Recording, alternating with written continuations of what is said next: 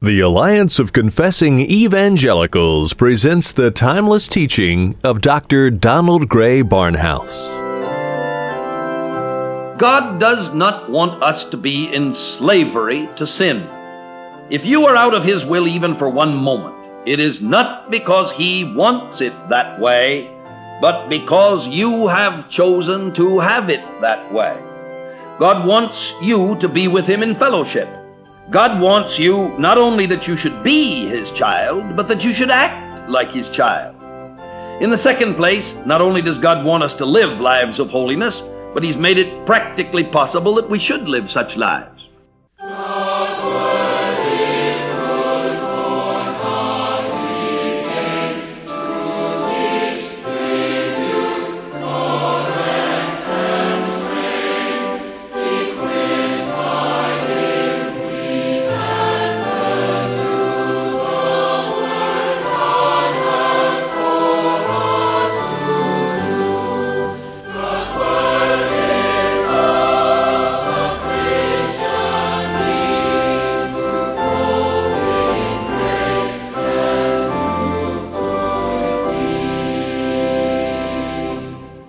Over a half a century ago, the late Dr. Donald Gray Barnhouse, then pastor of 10th Presbyterian Church in Philadelphia, saw the need to spread God's Word beyond the hearing of his local congregation. He started the radio outreach which has become known as Dr. Barnhouse and the Bible. The application of God's Word as taught by Dr. Barnhouse is as relevant today as when he first taught over the radio airwaves decades ago. The message we will be featuring on today's edition of Dr. Barnhouse and the Bible is entitled Living in Triumph. Imagine you have been taken prisoner by an enemy soldier. You were under his control as long as he points his gun at you. Suddenly, your comrade sneaks up and surprises the enemy, and you grab his gun. Your adversary is now your captive and under your power. We were once held hostage under our old sin nature, but Jesus has disarmed our old man and has given us the power to live victoriously over sin and triumphantly for His glory. The scripture text for this edition of Dr. Barnhouse and the Bible, Romans chapter 6 and verses 6 and 7. Here again is Dr. Donald Gray Barnhouse with a message entitled Living in Triumph. Through the Lord Jesus Christ we come unto Thee, our Father and our God, and in the Holy Spirit. We thank Thee for the power which Thou hast made available for us in Christ, so that we as believers need not cower under the power of the enemy, but we may live in triumph, reigning in Christ. Bless the word to each listening heart in this hour, and use it to bring conviction to those who have not been saved, and to bring growth to those who know Thee. We ask it in the name and for the sake of our Lord Jesus Christ. Amen. My text is in Romans chapter 6, verses 6 and 7, that henceforth we should not serve sin. For he that is dead is freed from sin. The Christian stands today, the true Christian, the Bible Christian, stands today in the position of one who had been a prisoner under the power of a hateful captor, but who is now freed from that captivity and given the power that makes it possible for him to subdue his former captor. Our union with Christ in His death and resurrection is such that the victory is there for us if we will take it. If we change the figure of speech, we can present it as follows. A person has lived in abject poverty, the slave of circumstances, unable to do any of the things desired simply because there were no funds to pay the costs. A miserable existence is accepted. But suddenly, there is an intervention on the part of someone who acts in such a way that a vast fortune is placed to the account of the poverty-stricken one, and the freedom of drawing upon that fortune is assured. Now, we know that there have been such instances in which the individual went right on living in poverty in spite of the riches which have been made available. The Lord is now telling us that all riches have been made available for us. We need not be in bondage to the old nature of Adam with which we were born. Henceforth, we need not serve sin, for he who is dead is freed from sin. Some of the translations which have been made throw interesting sidelights on our text. The King James Version reads that henceforth we should not serve sin. The older revision reads that so we should be no longer in bondage to sin. Two other translations read that we should be no longer enslaved to sin. Four translators render it that we might be no longer slaves to sin. And Philip's paraphrase reads that the tyranny of sin over us might be broken. Now let us note first that this text shows us beyond any question that the Lord God, Father, Son, and Holy Spirit, has the definite purpose and desire that we live lives of holiness, lives that are freed from the tyrannical power of sin. The purpose of our salvation is not merely that we should be saved for eternity, but that we should be kept saved and triumphant in the midst of our life in time. This is the divine purpose for every Christian. If a believer in the Lord Jesus Christ is living in the midst of defeat, it is not because God has not made adequate provision for his victory. If a believer is in despair or worry or in flagrant sin of any kind, the fault is not with God. The provision for victory has been made, and it is there like money in the bank, waiting to be paid to the believer for his present needs. There may be 1,000 things for which you pray, to which you'll have to add the special conditioning clause, if it be thy will, if it be thy will. But when you pray to be kept from sin and to be maintained in the power of victory in a life of holiness, you do not have to add, if it be thy will. For it is the will of God that you should thus live. This is formally stated in the first epistle to the Thessalonians. Paul writes to these young believers, and it's good to remind ourselves that this was the very first epistle that was written, that the purpose of their salvation involves holiness of living day by day. The words are these: Furthermore, then, we beseech you, brethren, and exhort you by the Lord Jesus, that as ye have received of us how ye ought to walk and to please God, so ye would abound yet more and more. For ye know what commandment we gave you by the Lord Jesus. For this is the will of God, even your sanctification. Now we shall come back to this text again, but we stop here for the moment to point out this flat statement of fact, that the will of God is that we should be sanctified. Now, sanctification has one simple meaning, and that is that we should live lives that are apart from the surging streams of this world, and that we should live in the direction of heaven instead of in the direction of this world and its civilization. Our aims, our desires, our wishes are to be different. And when this takes place, our practices will be different. It is God's will that believers should be holy and unblameable and unreprovable, walking before the Lord in all well-pleasing. Our English word sanctification is the noun for sanctify. When a verb has the suffix ify, it denotes the quality of action. It means that the thing to which the verb is to be applied is to be made like the verb. To magnify, purify, glorify, edify mean respectively magnify, to make great; purify, to make pure; glorify, to make glorious; edify, to make into an edifice. To sanctify means that we are to be made holy. For the word sanctify comes from the Latin sanctus, S-A-N-C-T-U-S, which means holy. Many years ago, the word saint was spelled S-A-I-N-C-T. And the C was dropped to make it easier to say. Sanct. And it's much easier to say saint. But we've still kept the letter C in the noun sanctuary, and in the verb sanctify, and in the noun sanctification. Very simply, then, I repeat that when God tells us that his will is our sanctification, he's stating that his will is that we should live in holiness. He could not have such a will for us if he had not made that holiness possible for us. Holiness is possible for you and for me, not merely in a general way, not merely in a positional way, but in a specific way, in a practical way. It is possible for us to live in righteousness today. God does not want us to be in slavery to sin. He does not want us to live in this bondage of sin. If you are out of his will even for one moment, it is not because he wants it that way, but because you have chosen to have it that way. God wants you to be with him in fellowship. God wants you not only that you should be his child, but that you should act like his child.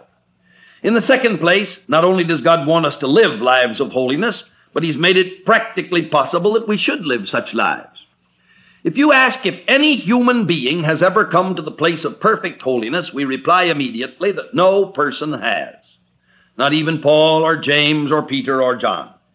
And if they, who had seen the Lord Jesus personally and had been the witnesses of his resurrection, if they had their moments of turning away from the power of Christ, we may be sure that such a turning will be a part of the lot of every other lesser believer. But in announcing that nobody is going to be absolutely and continually holy, I am not lessening the prospect or diminishing the power. I'm holding up before you a life so wonderful that anything else fades into a drab dullness by comparison. If you have ever lived in complete union with the Lord Jesus Christ for one long moment, you can never be satisfied with anything less as long as you live.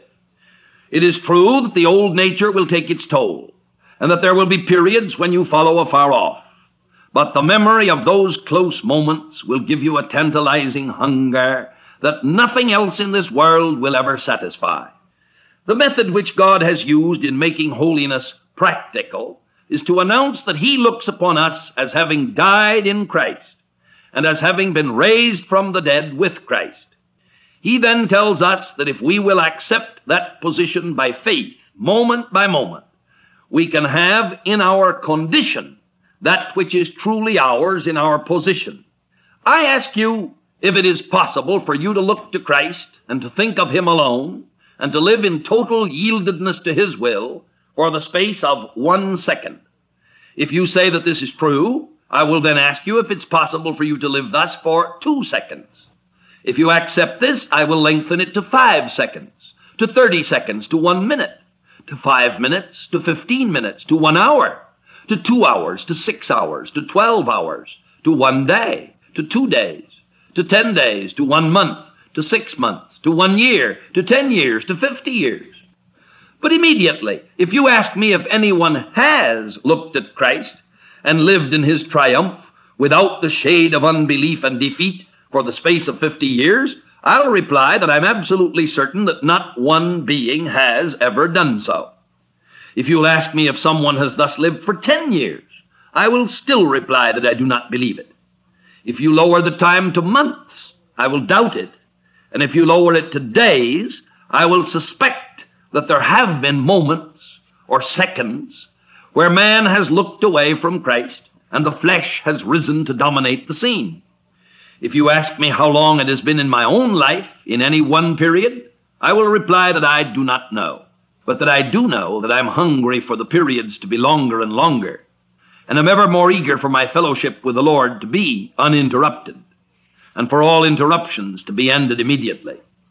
Practically, I can explain to you how it works, and I can explain to you how we get out of the will of God, and how the old nature raises itself up to take its dominating place. I can recall 100 instances when I have been in the middle of a sermon, for example, preaching, the crowd present listening to me. I've prayed before I began that the message shall go forth in power, in the Holy Spirit, and in much assurance, that our faith may stand not in the wisdom of men, but in the power of God. I have begun the sermon with a sure certainty that the Lord is with me and that I have the opportunity of bringing blessing to his people. Sometimes I've been preaching for minutes and minutes, and I'm often under the distinct pressure of the Holy Spirit, and I'm aware that I'm an emptied vessel and that his power is flowing through me. Then suddenly, more quickly than I can tell it here, there arises a thought that comes up from my old nature. I may have driven home a point which has caused many people to receive blessing. The minister of Christ is very aware of the flowing forth of power, and suddenly the old man will claim a part of the credit. It may be a subconscious rising of the thought, as an illustration has been given. Boy, that was good. And in that moment, one can feel the difference. In that flash of a second, it's possible to get out of the will of God. It's necessary in such a moment, right while the words of the sermon are being spoken, to cry out to God to cleanse by his blood from all of the thoughts of the flesh. And then the power of God flows once more. I can illustrate this perhaps by something that you've often experienced. We've all seen faucets which have two sources of water, hot and cold. When either the hot or the cold are turned on, they'll flow from the same faucet. Let us call the cold water the cool, fresh flowing of the Holy Spirit that will slake the thirst of a weary people. Let us call the warm water the flow of the fleshly nature of Adam. I get up to preach, and I have a great desire that the warm water shall be completely shut off, and that nothing shall flow from myself. I have a great desire that the cool, fresh water of the Spirit shall flow. In the last day, we read in John 7, in the last day, that great day of the feast, Jesus stood and cried, If any man thirst, let him come unto me and drink. He that believeth on me, as the Scripture hath said, out of his innermost being shall flow rivers of living water. And now as I preach, I know that the cool streams must flow from him and through me. And as the stream flows, I myself am refreshed, even as you can feel the faucet grow cold when the cold water is flowing through it. But suddenly, in the midst of the sermon, you have a moment when you feel the faucet getting warm. You've taken some of the credit to yourself. You've thought for a moment that you have some part in it, and that some of the blessing could arise from yourself. In that moment, the true blessing starts to go. In that moment, the only thing to do is to glance away to the cross of Jesus Christ and to cry out, sometimes in agony, though in the silence of one's heart and in the flash of a second, that the Lord shall not let the blessing go away, and that above all, you should not run lukewarm because of a mixture of self with that which must come from God. And the Lord hears and answers, and the cold water comes through once more, and the faucet grows cold, and the refreshing stream flows to bless first the speaker and then the listener. Now, if that stream of the flesh is allowed to predominate, the cold water will cease flowing. It is possible for a Christian to grieve the Holy Spirit so that he sits in our hearts in silence and will not come forth in power to bless us. There are Christians who have thus lived for even years at a time, but I can tell you today that it is possible for you to look to God in this hour, and that God will send forth the stream again if you will ask him to do so. And if you're willing to see the tap of your own fleshly stream kept off by the strength of the divine flow. Christ died. Our text, which we treated in our previous study, tells us Christ died in order that our old man might be jointly crucified with him, and the body of sin be made of none effect, in order that the body of sin might be changed from jailer to prisoner, from captor to slave, from dominator to dominated. There will be some who will try to tell me that the rising of the old nature is not tyranny, since that old nature is no longer allowed to reign completely. And they will suggest that what I have said shows that the tyranny of the old nature has in reality been broken in me. I suppose that it has, in one sense, but that will not completely satisfy the one who knows even the fringes of the experience of being possessed by the holiness of God. I want the seconds of triumph to stretch into minutes and the minutes to hours. I want the power of the Lord to flow. I want it to be that when I know nothing except the powerful flow of the Holy Spirit possessing every part of my being, and if I should wake in the morning with some alien thought, I want to bring it immediately into captivity to the obedience of Christ. I want to be cleansed by the finished work of the Lord, and I want the Holy Spirit once more to take complete control. I'm not going to claim any more than I know to be certainly and practically true. You can't do that any more than you can come back from a place you've never been. If anyone should ask me what was the longest period of time that I had been totally dominated by the Holy Spirit, with my old nature maintained on the cross as dead, and the living life of the Lord Jesus Christ in total possession of all my faculties, I would not know how to answer.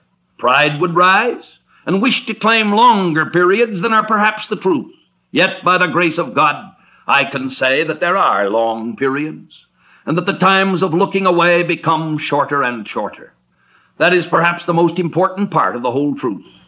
The Lord brings you back sooner and sooner from the moments of wandering, and at times the rising of the flesh cannot even come to the place of entrance into conscious thought, but it's put down at once. Perhaps this was the thought of Martin Luther when he once said that he could not keep the birds from flying round his head, but by the grace of God he could keep them from building their nests in his hair. This is the great fact of the life of holiness. The thoughts of the flesh will be flying around even as a flock of birds, but the activity of the Holy Spirit within our lives will bring us to the place where the thoughts cannot come to take lodging. Let us return again for a moment to the text in Thessalonians and complete it, for it furnishes the illustration which God himself has devised. This is the will of God, even your sanctification, we read, and I stopped at that point. But the full verse reads, this is the will of God, even your sanctification, that ye should abstain from fornication, that every one of you should know how to possess his vessel in sanctification and honor, not in the lust of concupiscence, even as the Gentiles which know not God. 1 Thessalonians 4:3. Now, I'm quite sure that there is something more than the lust of sex that is involved in this text. There is that, of course, and any child could see that the Lord is calling us to live lives of chastity within the relationships which he has given us to maintain in life. But the whole of the Bible presents the Christian as being joined to the Lord in marriage. In the Old Testament, it was Jehovah who was the husband in Hosea 2, and it was Israel who was the departing wife, living with the world. In the New Testament, it is Christ who is the bridegroom, and the true church, which is the bride, the fullness of him that filleth all in all. We are betrothed unto the Lord, and any failure to remain faithful to him is a spiritual adultery which grieves him and hurts us, whether we know it or not. The reason for judgment upon the ancient people is revealed there where God says in Hosea 2:13, I will visit upon her the days of Baalim, when she went after her lovers and forgat me, saith the Lord. Now, there are many who need to be reminded of personal cleanness in keeping the body holy and pure. But all must be reminded that the heart and the mind are to be kept holy and pure for the Lord. We're to remember that if we turn away from him and desire worldly recognition or worldly praise or worldly approbation, it is as though a bride sought to please some other man than her husband. And it is thus that Christ would draw us today. He has promised that he shall thus draw Israel one day. And it is thus that he is drawing you and me to himself. Therefore, we continue in Hosea, therefore, behold, I will allure her, the Lord says, and I will bring into the wilderness and speak comfortably unto her. And I will give her vineyards from thence, vineyards from the wilderness, and the valley of trouble for a door of hope.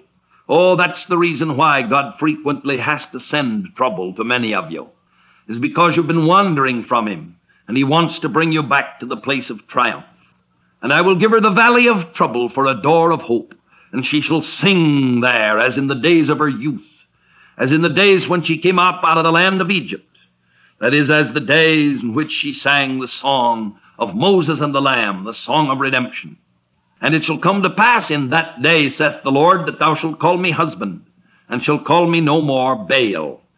And it is thus that the Lord is calling all true believers today. It is thus that he's calling you. Recognize that if you believe in the Lord Jesus Christ as your Savior, it gives you the present privilege of maintaining present holiness and communion with the Lord. And if the communion becomes interrupted, even for the flash of a second, you have the right to look back to the cross and up to the Lord on the throne, and to see yourself as having died with Christ, and as being alive with him forevermore, and thus freed forever from the tyranny of sin. And our God and Father, we pray thee that the Holy Spirit shall speak this word to each heart. We thank thee for the truths that are here. If there be those who have not been born again, we pray thee that thou shalt accompany them with restlessness, that they may know no peace until they rest in Christ. But upon thine own, dear Lord, who have believed in thee, may thy grace, thy mercy, and thy peace abide, and a new sense of the wonderful fellowship and joy that is ours and the triumph in Christ. And unto thee be the glory and the majesty, the dominion and the power, now until our Lord Jesus come again, and forever. Amen. You do not have to live in defeat and discouragement.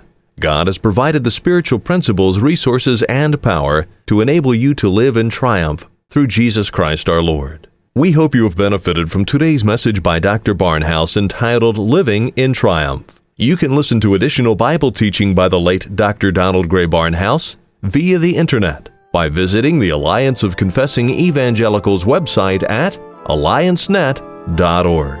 An audio copy of today's teaching is available by calling us toll-free 1-800-488-1888. Today's message again is entitled Living in Triumph, or simply ask for message number R6-23. We would also like to make available to you a free copy of our booklet entitled This Man and This Woman.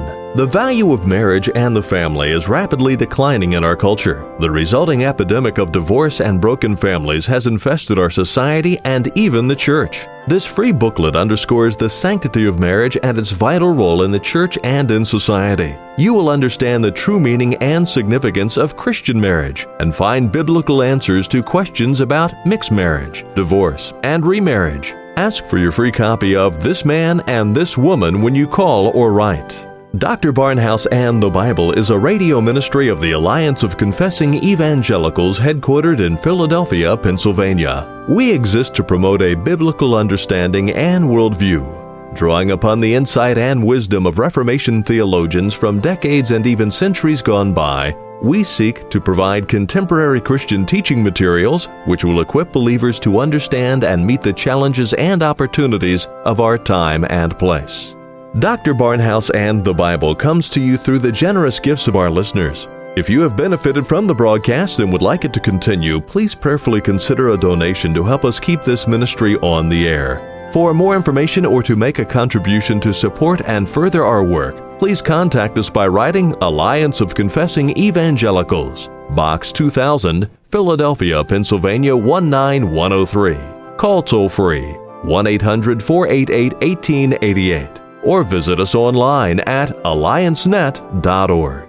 Be sure to ask for a free updated resource catalog featuring books, audio teachings, commentaries, booklets, daily devotionals, videos, and a wealth of other materials from outstanding Reformed teachers and theologians, including Donald Gray Barnhouse, James Montgomery Boyce, Michael Horton, and Martin Lloyd-Jones. Then join us again next time for more classic teaching on Dr. Barnhouse and the Bible.